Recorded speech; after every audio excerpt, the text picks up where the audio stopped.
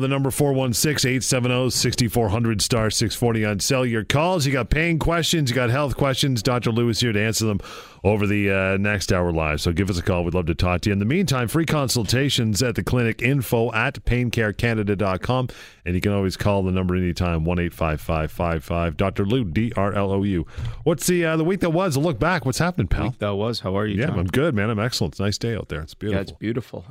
Yeah, for sure. Lots of cases that have come in. One interesting case that I wanted to talk about was a gentleman, middle-aged.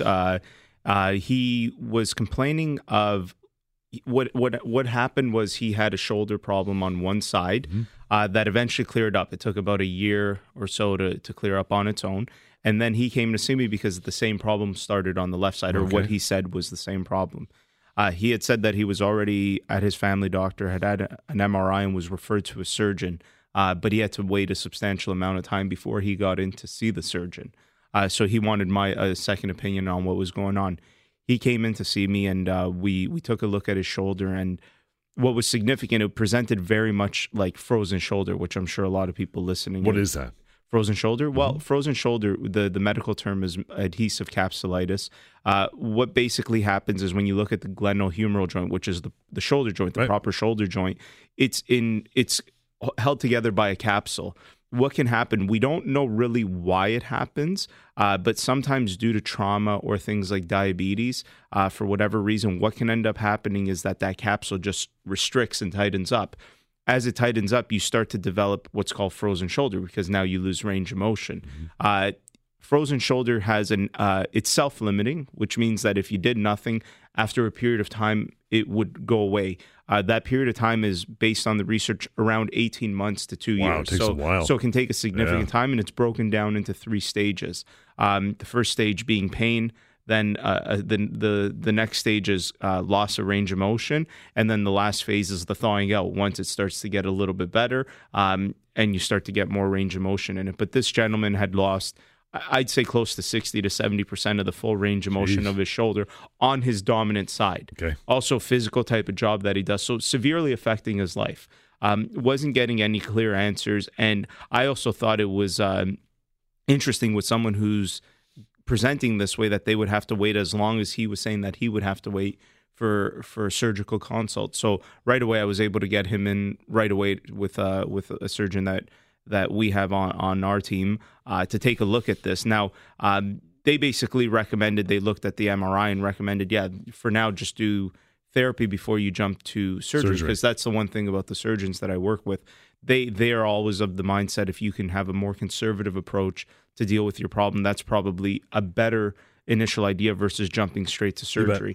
But the interesting thing was this guy had no answers whatsoever about what was going on. This is months in the process, not been recommended any therapy, nothing. So we got him started on some therapy with one of the therapists at one of the clinics. And sure enough, within a few treatments, he's already saying that he's about 40 to 50% better, nice. Which is significant. And so it was interesting. Now, you can't say that all frozen shoulders are going to respond that quickly, but it's also not unheard of for them to respond that way. And I guess a lot of times people are told the natural history of frozen shoulder, that it is an 18-month to 24-month process, and then they believe that they should just leave it and not do anything about it. Everything has a natural history to some extent. The whole point of therapy, when you intervene, when you have a professional intervene, is that you want to expedite that natural history. So instead of it taking 18 months, maybe you can get them better in 3 months or 2 months. But obviously 3 or 2 months is still a long period of time. You bet. But it's not 18 months, right? It's not 24 months where you're living in agonizing pain, because that stage of pain with frozen shoulder, and anyone that's had it will tell you it's extremely painful.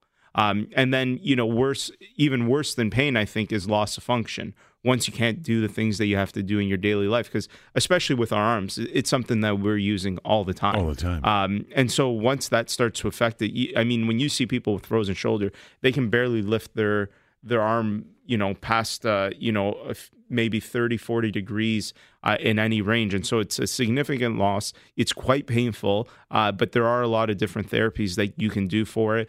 You could do some modality-based work, whether it's an electrical therapy, ultrasound stuff, even things like acupuncture, electrical acupuncture tend to work very well with it. Another thing that's really important is starting to strip out the muscles, starting to release those muscles that are becoming adhesive because they all attach on the capsule. So that becomes an important part of the treatment as well. And obviously, one of the most important things of any treatment plan is the active perspective. Yeah. The one thing that I thought was interesting, this gentleman was told by his family doctor that in order to get better, he had to strengthen his shoulder. And so he wasn't shown any specific exercises. This gentleman, being middle-aged, doesn't really know how to work out well. So he was just kind of going to the gym and doing bicep curls and things that are non-specific to the shoulder. And so I was able to show him a couple simple exercises right away that, the more important thing is working on range of motion, right? As things get tighter and stronger, they becomes worse. So you don't necessarily want to intervene in that perspective, but you definitely want to improve range of motion. So there's some good simple exercises that we got him to do. Again, and all of this is equated into him feeling significantly better in a very short period of time. We'll continue from there. Your phone calls. We got wide open lines, 416-870-6400 star 640 on sale. You have health, pain concerns. You want to ask a question, bring it on. We're here till 1 o'clock. The Dr. Payne Show, Talk Radio, AM 640. Dr. Payne Show. We are here. Your phone calls. Bring them on, 416-870-6400 star 640 on cell. Frozen shoulder. Never had it. Does not sound like a good time, though. No, it doesn't. And again, a lot of people come in and say, why did this happen? And again, we don't really know for sure based on the medical literature why it does happen, but we do see that it is most common after some type of trauma. Now, trauma also includes surgery. Sometimes people go get, a rotator cuff muscle repaired or something like that, and then they develop frozen shoulder. But again, trauma, whether it's controlled trauma or uncontrolled trauma, like falling off your bike, it's still trauma to the body. The body just registers it as something that's not supposed to happen. And the other thing is diabetes. High blood sugar, for whatever reason, seems to cause that presentation of adhesive capsulitis, where the capsule starts to tighten up. And the thing with high blood sugar, it is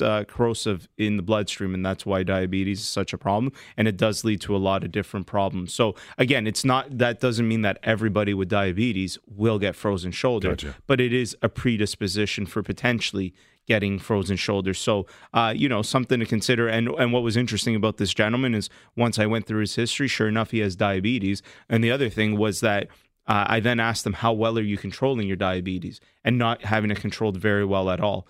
So he's already on all the medications for it, but I also recommended a naturopath that works with us. And I said, have a discussion with her and also use a more natural approach in conjunction with what you're doing, just because you need to get it better controlled. And clearly whatever you're doing, just relying on the medications, it doesn't seem to be enough. And therefore, if it's not enough, helping control that blood sugar will also help prevent these types of issues going forward. But his blood sugar was very, very high on average once we investigated. So again, all-encompassing, taking a look at the full physical exam history, using my detective work to figure out what's going on and piecing the puzzle together. And it gave us a clear picture of what was going on. 416-870-6400 star 640 on cell. Give us a call. You want to talk between now and 1 o'clock. You have a pain question or a health question. Bring it on. What else happened this week? I always, for whatever reason, since we've started the show, I see a ton of neurological types of things. Okay. People, I guess when people hear the show, it's not uncommon to feel numbness and tingling, pins and needles sensation, burning sensations.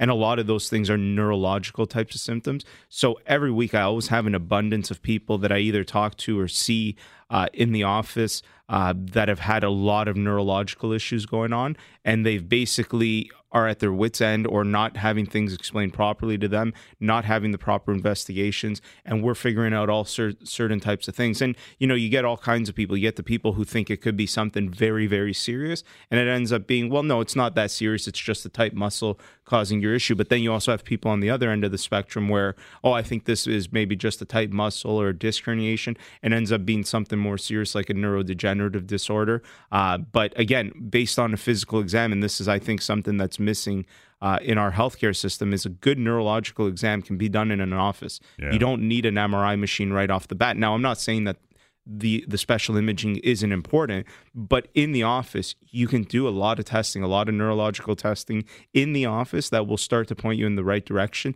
And also, again, the right questions. That I can't, stress that enough about how important the practitioner asking the right questions is, because it starts to point them in the right direction. And then your physical exam, you're just ruling in and ruling out the things that you're already thinking. But signs and symptoms in the physical exam, anytime you go to see somebody and they've talked to you for a very short period of time, I almost can guarantee that you're getting shortchanged on your healthcare. The longest part of the interaction should be the conversation.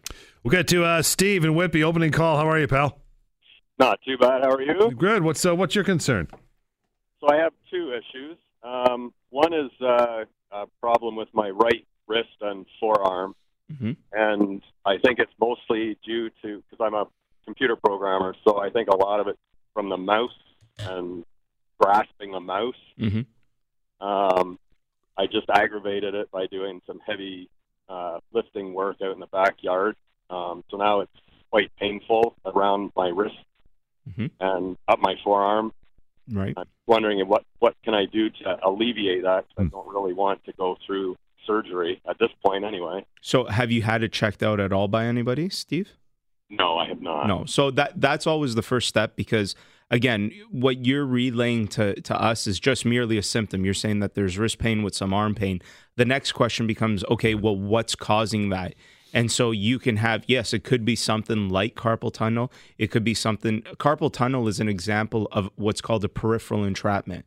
What that means is essentially when we look at nerves, the nerves come out of the spinal cord and then they terminate somewhere. And in the example of carpal tunnel, we're dealing with the median nerve that starts in the neck and goes into the hand. So what happens is you can have a peripheral entrapment. Peripheral entrapment means that nerve is being impinged somewhere not at the neck, but somewhere further down, such as in the wrist, at the carpal tunnel. The carpal tunnel is just simply a tunnel made by the bones where the nerve has to go through. And so when people have a problem with that tunnel, we call it carpal tunnel syndrome.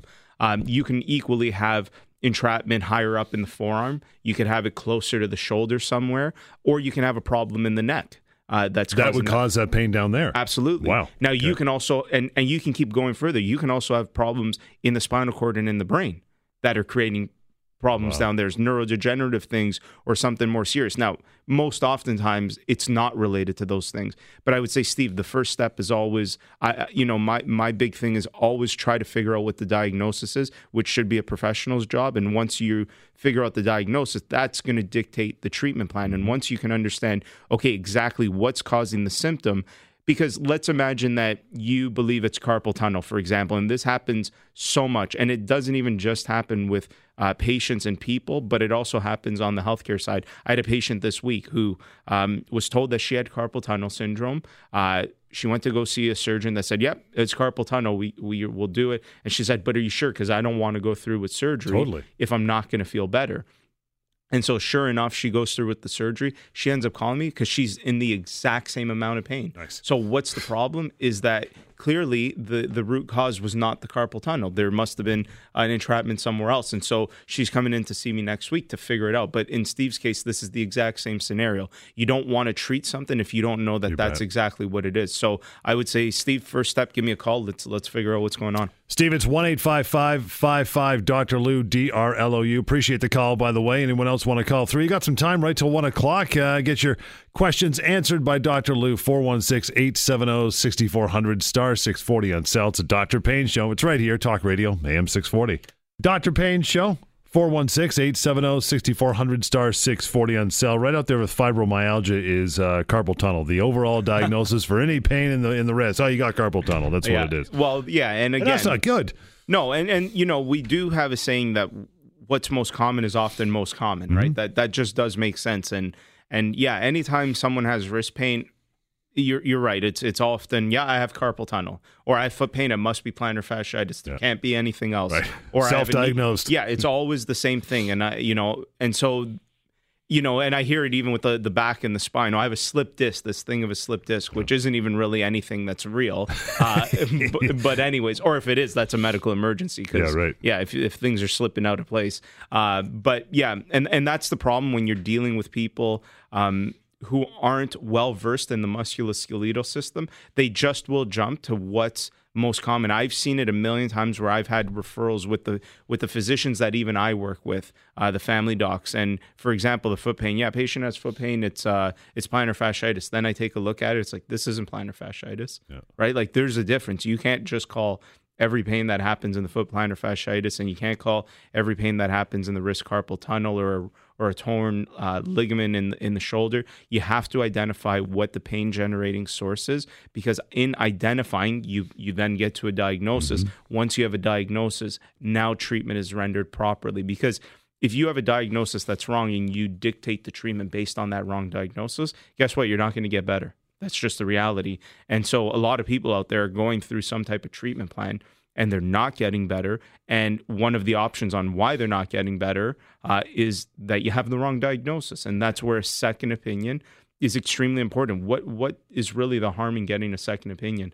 And, I've heard some people that have called me and said, I do want to come see you, or I want to come see somebody in your team. But I'm afraid that my doctor is going to dismiss me as a patient. I've heard this before, and it's like, be offended. Yeah. Why? Why? Like there's been times where I've asked my patients to go get a second opinion by someone else that I know, because again, we don't know everything. Fresh pair of eyes, yeah, right? And what's so wrong with putting an extra brain in the mix and trying to figure out, okay, do they concur? Because that's another thing. If you see multiple professionals and their findings concur, well, now there's more evidence to suggest, okay, this is likely the right diagnosis. Right. Maybe I'm doing something wrong in my treatment. Maybe I'm not being active enough in my treatment or whatever. But it's always interesting when you meet somebody who says, I've seen Dr. A, B, C, and D, and they've all told me something different. Well, you got to figure out what's going on. You got to look for consistency, because in figuring out what's going on is how you get the right treatment plan. And, for whatever reason, it seems to be difficult for people to appreciate that. But, I'm here to tell you that is absolutely how you get the right treatment, is by getting the right diagnosis. It's that important. It's that imperative that your diagnosis is right, because when your diagnosis is right, whoever's treating you, or if you're treating yourself in whatever way, you're going to do that based on what you're diagnosed with. It's it's so important. And that phone call, by the way, 416-870-6400 *640 on cell. You want to talk to Dr. Lou. That's another thing you had to contend with now, is people coming in and they felt some pain. The first thing they do, grab the keyboard, Google University, Google Med School, yeah, right? And that's what they're basing it on. So it's like, oh, great, you got to backtrack from that now, Absolutely. Right? And that's dangerous for a couple things. Number one, Google. It's impossible. Like if you've ever experienced, and we've all, I guess, experienced it to some extent, when you speak with a doctor, it is impossible for Google to take the full extent of your signs and symptoms and come up with your right diagnosis. Totally. And often people will say their most common symptom, right? Oh, wrist pain. And so, of course, what's going to come up is carpal tunnel or whatever. And the thing about the internet is it often catastrophizes everything. And then once you start catastrophizing everything, your pain gets worse. Yeah. Why? Because I've said it a million times. Your pain levels are dictated by your brain. Your brain is your processing system. And if your brain is on overdrive because you're now anxious, you're worried about something else, you get what's called pain amplification. Exacerbates everything. Your symptoms, therefore, seem that much worse just by the very nature that you're thinking about it being that much worse. You're like George Costanza. Is it lupus? Is it lupus? Got Ari? Is it Aris? Aris, how are you, man? What's going on with you? I'm okay. I'm not that old. I'm young. I'm about 30. I consider myself young. Basically, I'm a mechanic by trade, and I get sometimes while working, not all the time. There's quite a bit of pushing and pulling and straining on the hand, and I get a little bit of a cramping feeling and a burning sensation at the odd time. Right. Okay. I've talked to there's a mechanic that I know really well, and he's a little older gentleman. He tells me he's had arthritis in the hands. He tells me that's early symptoms. I don't know. I'm just wondering what there is, if anything, I can do to prevent this from getting worse down the line. So have you had it checked out at all? No, it's not been severe enough for me to, it's not been pain in the day or anything. Yeah. It won't be while I'm working that I get a cramp, and then I can sort of shake it off. But yeah. So for me, the biggest thing, and I think you would appreciate it the most as a mechanic, with a car, how often does somebody say, oh, it's not that severe yet, and then when they finally come see you, it could be disastrous, and they could need, a complete overhaul. And the body works in a similar way, that these low-level things are actually the things that you should try to get checked out, because then it prevents it from getting worse. Now, obviously, with your type of work, with what you're doing, it's repetitive strain, sprain of a certain part of your body, and in this case, it would be your hands. And so anytime you repeatedly strain, sprain certain areas of the body, things tighten up, they get weak, et cetera, and that can lead to what I was talking about, the peripheral neuropathy, or peripheral entrapment, where you start getting some type of pressure on a muscle that presses down on a nerve and can create that symptom. But again, that's me hypothetically saying that, yes, it makes sense based on the short conversation that we've had now. But without going into the full history and physical exam on everything, I can't be sure that wrist pain is just simply related to your repetitive strain sprain. Again, it could be something else. It could be something in the neck. It could be something somewhere else. And that's the important part to often figure out when you have these low-level aches and pains. The only way something gets really bad is it has to start low level, right? And so I would definitely encourage you to get it checked out, because when you get it checked out when it's not that bad is when your prognosis is actually better. That's when things can often get better, if that makes sense.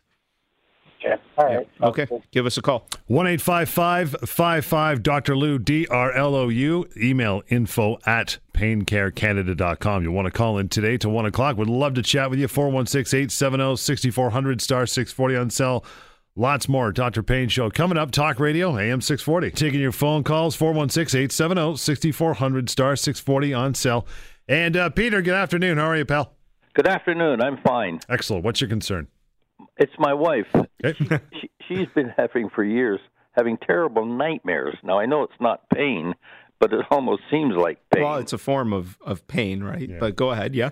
Well, just our family doctor, she's asked him and many times, and he just doesn't seem to have any answers, and or anywhere to send her or what she should be doing. Mm-hmm. But sometimes she wakes up and she's practically terrified that she's going to have a heart attack or something with them. Okay. And, they're fairly consistent too. It's not not just once a week or once a month. She seems to be having them almost every night. What type of nightmare is it? Well, it's nothing in particular. Just nightmares, yeah.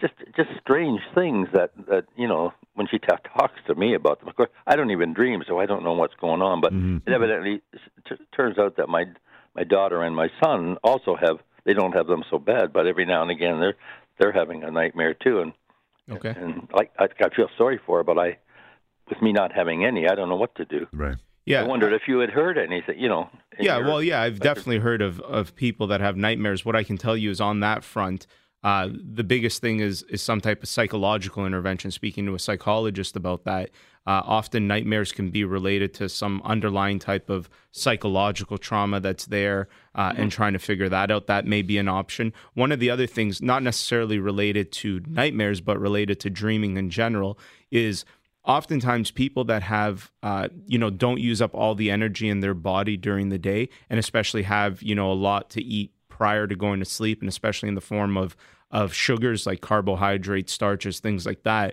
because that's the brain's primary source of energy.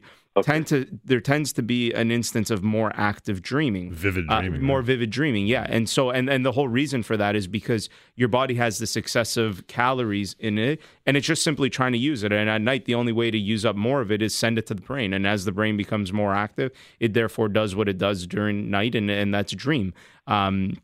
So, this may not be, I'm not suggesting that this is the absolute answer for your wife. I'm just kind of, thinking out loud and telling you what I've seen before. But, sometimes getting exercise involved, and most psychologists will recommend, proper diet, exercise, and also some type of speaking to somebody about what's going on is an all-encompassing approach that may help to diminish what's going on with her.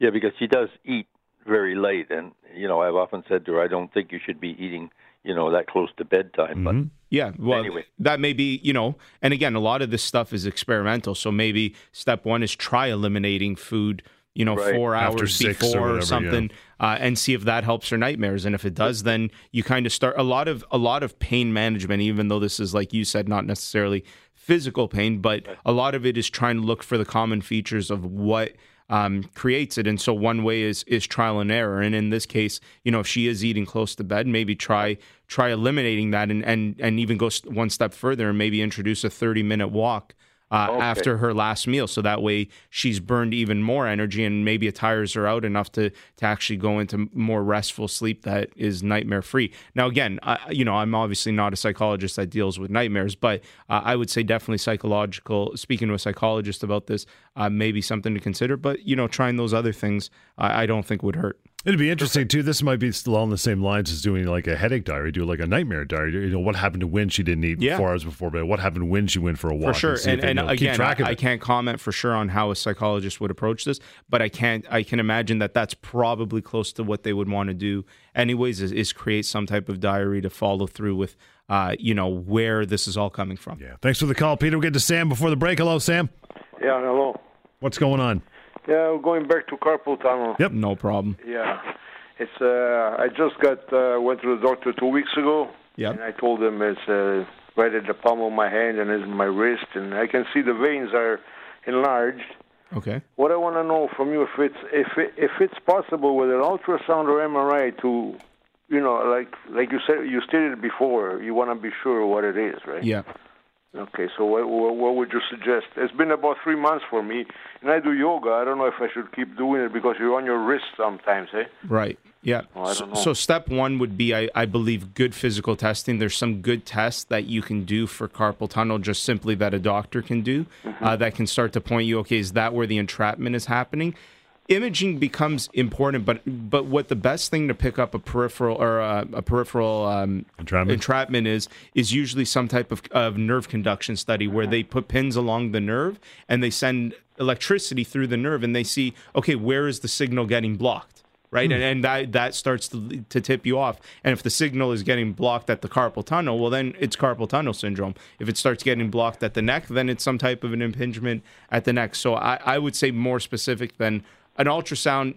Again, MRI is going to be better for sure, but even that may not reveal a lot of information. It may reveal something like, if there's arthritis in the joint impinging on the nerve, potentially there, but usually the nerve conduction studies are the best initial step for figuring out where the entrapment is happening.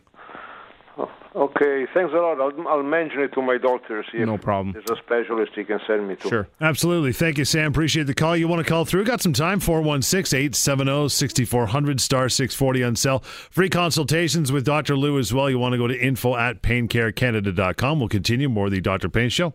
Talk Radio, AM 640. Yeah, that is the number. Got about 15 minutes to call through. 416-870-6400, star 640 on cell. Amir, good afternoon. Good afternoon. How are you guys? Good. What's going on with you? Oh, thanks. So I'm about 35 years old. About 10, 15 years ago, I fell off my bicycle on my shoulder. Okay. Now, once in a while, I can do every kind of exercise. I can swim. I can do everything. Tennis, nothing bothers me. But if I do weights and if I do shoulder presses, once I go up with the dumbbells, I can't control them anymore. Sometimes they actually fall. And now in the past week, it's been really hurting a lot, maybe ever since I started turning on the AC in the car. So I just want to know what you think about this. Have you've had shoulder pain since you fell? On and off. Not normally, not when I'm not doing anything, only when I lift weights. Did you ever have it looked at? No.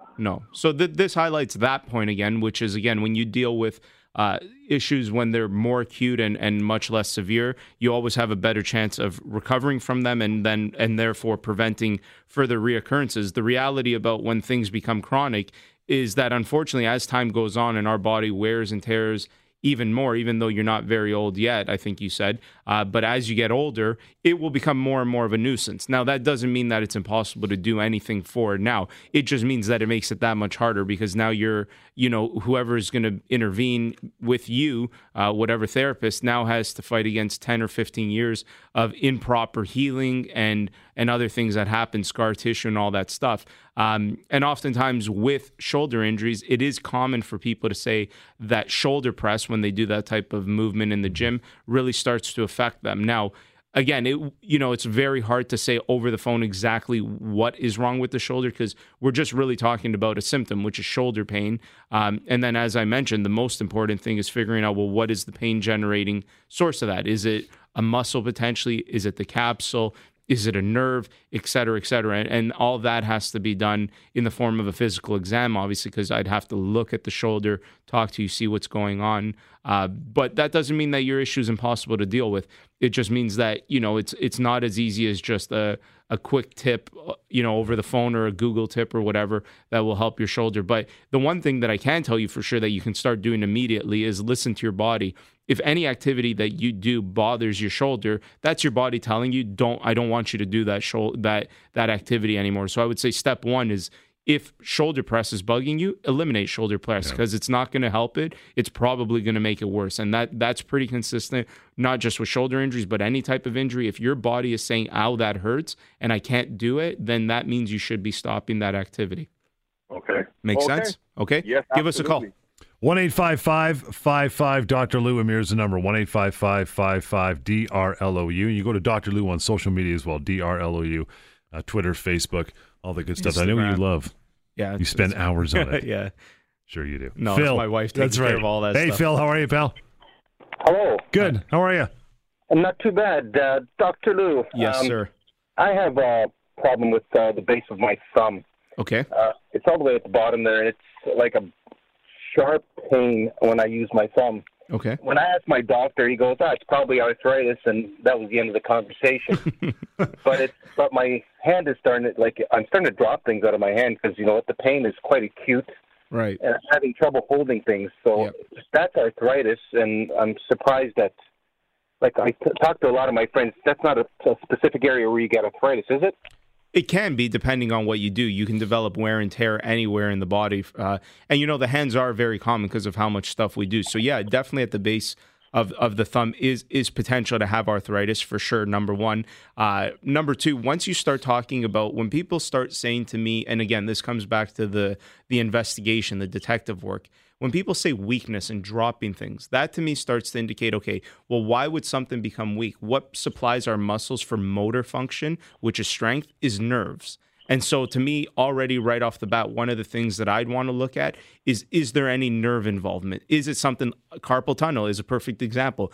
Could refer pain there. Could the nerve, the median nerve goes to the first three digits, including the thumb. So it could be some type of an entrapment in the wrist, which could be carpal tunnel. It could be somewhere higher, all the way up to the neck, and even higher than that. So those are all very, very important things. And even from a neurodegenerative standpoint, you always have to consider with the hands that it could be something in the spinal cord and brain. Again, very, very rare, but should not be dismissed. It needs to be taken a look at. You can't see that's the thing. It drives me crazy when I hear stories like yours, Phil, where it's like you mention it to somebody. It sounds like arthritis. Like, okay, well, then take an X-ray. An X-ray will reveal, is it arthritic? At the very least, intervene somehow to or even move it. Did your doctor even grab your thumb, move it around, and feel it? You can start to feel when there's arthritic changes, especially in very superficial areas like the hand. And so, I would say number one is get it looked at properly, for sure, and get someone who's going to consider all the options that could lead to that type of symptom. And then once you've considered all the options, now you start ruling in and ruling out those options. So, and again, obviously not something that can be done over the phone, but give us a call, Phil, and we can get you in and get you to see somebody who can help you for sure. Did he just give you the verbal, Phil, or did he manipulate it at all? Just the verbal. Just the verbal. That was it, eh? Yeah, that's not good enough. Not acceptable. Nice. Thanks, Doc. Yeah. Enjoy the Range Rover. 416-870-6400 star 640 on cell. We'd love to take a few more of your calls. Last 10 minutes or so of the Dr. Payne Show, Talk Radio, AM 640. And it's Dr. Lou on social as well, Instagram, Facebook, Twitter. Check it out. 1-855-55 Dr. Lou, DRLU. Get that free consultation, having info at paincarecanada.com. People should be taking advantage of that. Totally. And they are. As time goes on, I get a lot of calls. If I don't get back to you right away, understand I have a lot of things that I'm going through, but I do get back to everybody eventually, usually within 48 hours. With rare exceptions, if I've had, for whatever reason, a really busy week, it might be a little bit more than that, but I do my best to get back to everybody right away. And it's the same thing that happens here. People are calling just to be pointed in the right direction, and that's all it is. It's no commitment. There's no charge. It's just simply a conversation with me in private where we can talk about what's going on. And if it's something that I believe me and my team can help with, then I'll offer that option. If I believe you have to go somewhere else, that's the other option. So, again, it is something to take advantage of because it's not it's not available everywhere, and this Right. is really the only place it's available where a doctor is taking your calls. You might as well take advantage of it. Still got to slide in a call here if you got the wherewithal. 416-870-6400 *640 on cell would be the number. A couple of callers back, he was talking about the frozen, or at least the bike, fell off his bike and had problems since then, 10 to 15 years ago. You talked about the importance of getting in there early. You might have scar tissue build up, have to break it back down.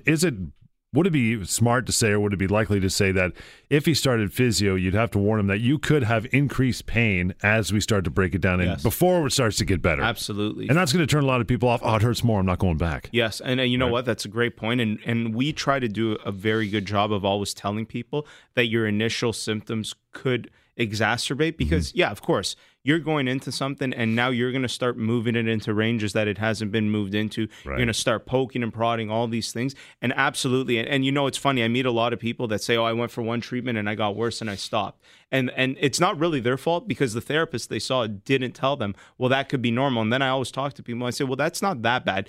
I always say treatment is like investing your money in the stock market. You're not looking for day to day. You're looking at your long-term plan. If someone has said, okay, this type of injury takes 3 weeks to get better. What you're looking for is that from when you started to 3 weeks from there, that you're overall up.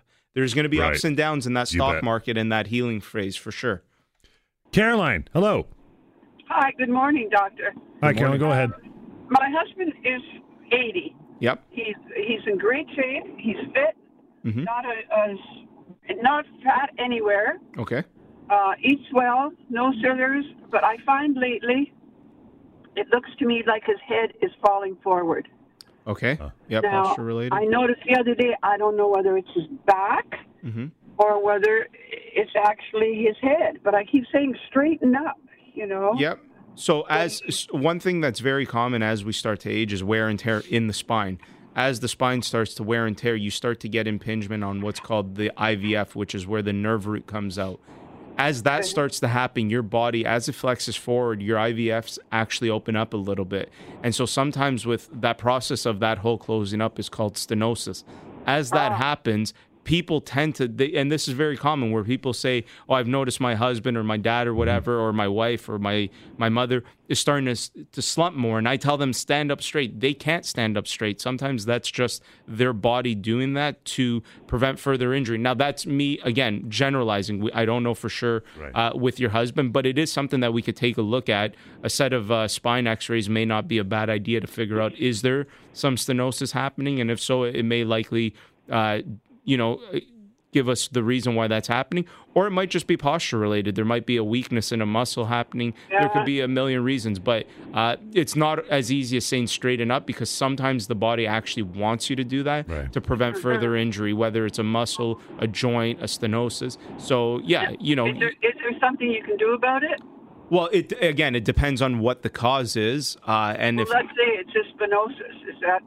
There's exercises and things that he could do to help prevent the progression. There's not going to be much that you can do to eliminate it fully, but you could prevent the progression for sure. Carolyn, I'm going to give you a number moving forward. This number 1-855-55 Dr. Lou. Again, 1-855-55 DRLOU, and give Dr. Lou a call and follow up for sure. Mike, you got the final call today. What's going on? Hey, Mike. Still there? Reception issues. Mike is driving through a tunnel. You still got us there, Mike? Yeah. There you are. What's going on? I barely hear you, but... Taking my call. My question around, you sort of just touched on it. It's around posture. Yeah. And my trapezoid. So the traps are swollen due to my posture. And I was wondering, is it posture related, or could that have something to do with nerves? So I didn't hear the full thing because you're cutting out, but what I think I heard was that your traps are sore. You think it may be posture related and that there's some type of symptom going on there. Could it also be nerve? Absolutely. This is the thing. You can never eliminate any option until you've actually gone through it and made sure that it's not those things. And anytime you look at someone, you're always dealing with what you want to try to eliminate or rule in, what's most serious first, and then move down the line. Obviously, the most benign, a simple muscle is a better issue than a nerve involvement. So anytime I'm looking at a patient, it's always a hierarchy of, Is it something potentially malignant, right? That's number one. Once you start ruling that out, is it something potentially visceral being caused from a nerve somewhere else? And then you move towards the muscular thing. So, the basic premises here is give me a call, come in and see me, free consultations. We can figure this stuff out. People don't have to live in pain. They don't have to be in pain long periods of time. Deal with these issues early. Even though they seem small and insignificant now, they can become significant later. 1-855-55 Dr. Lou, DRLOU, Dr. Lou on social as well. Till next time, the Dr. Payne Show, Talk Radio, AM 640.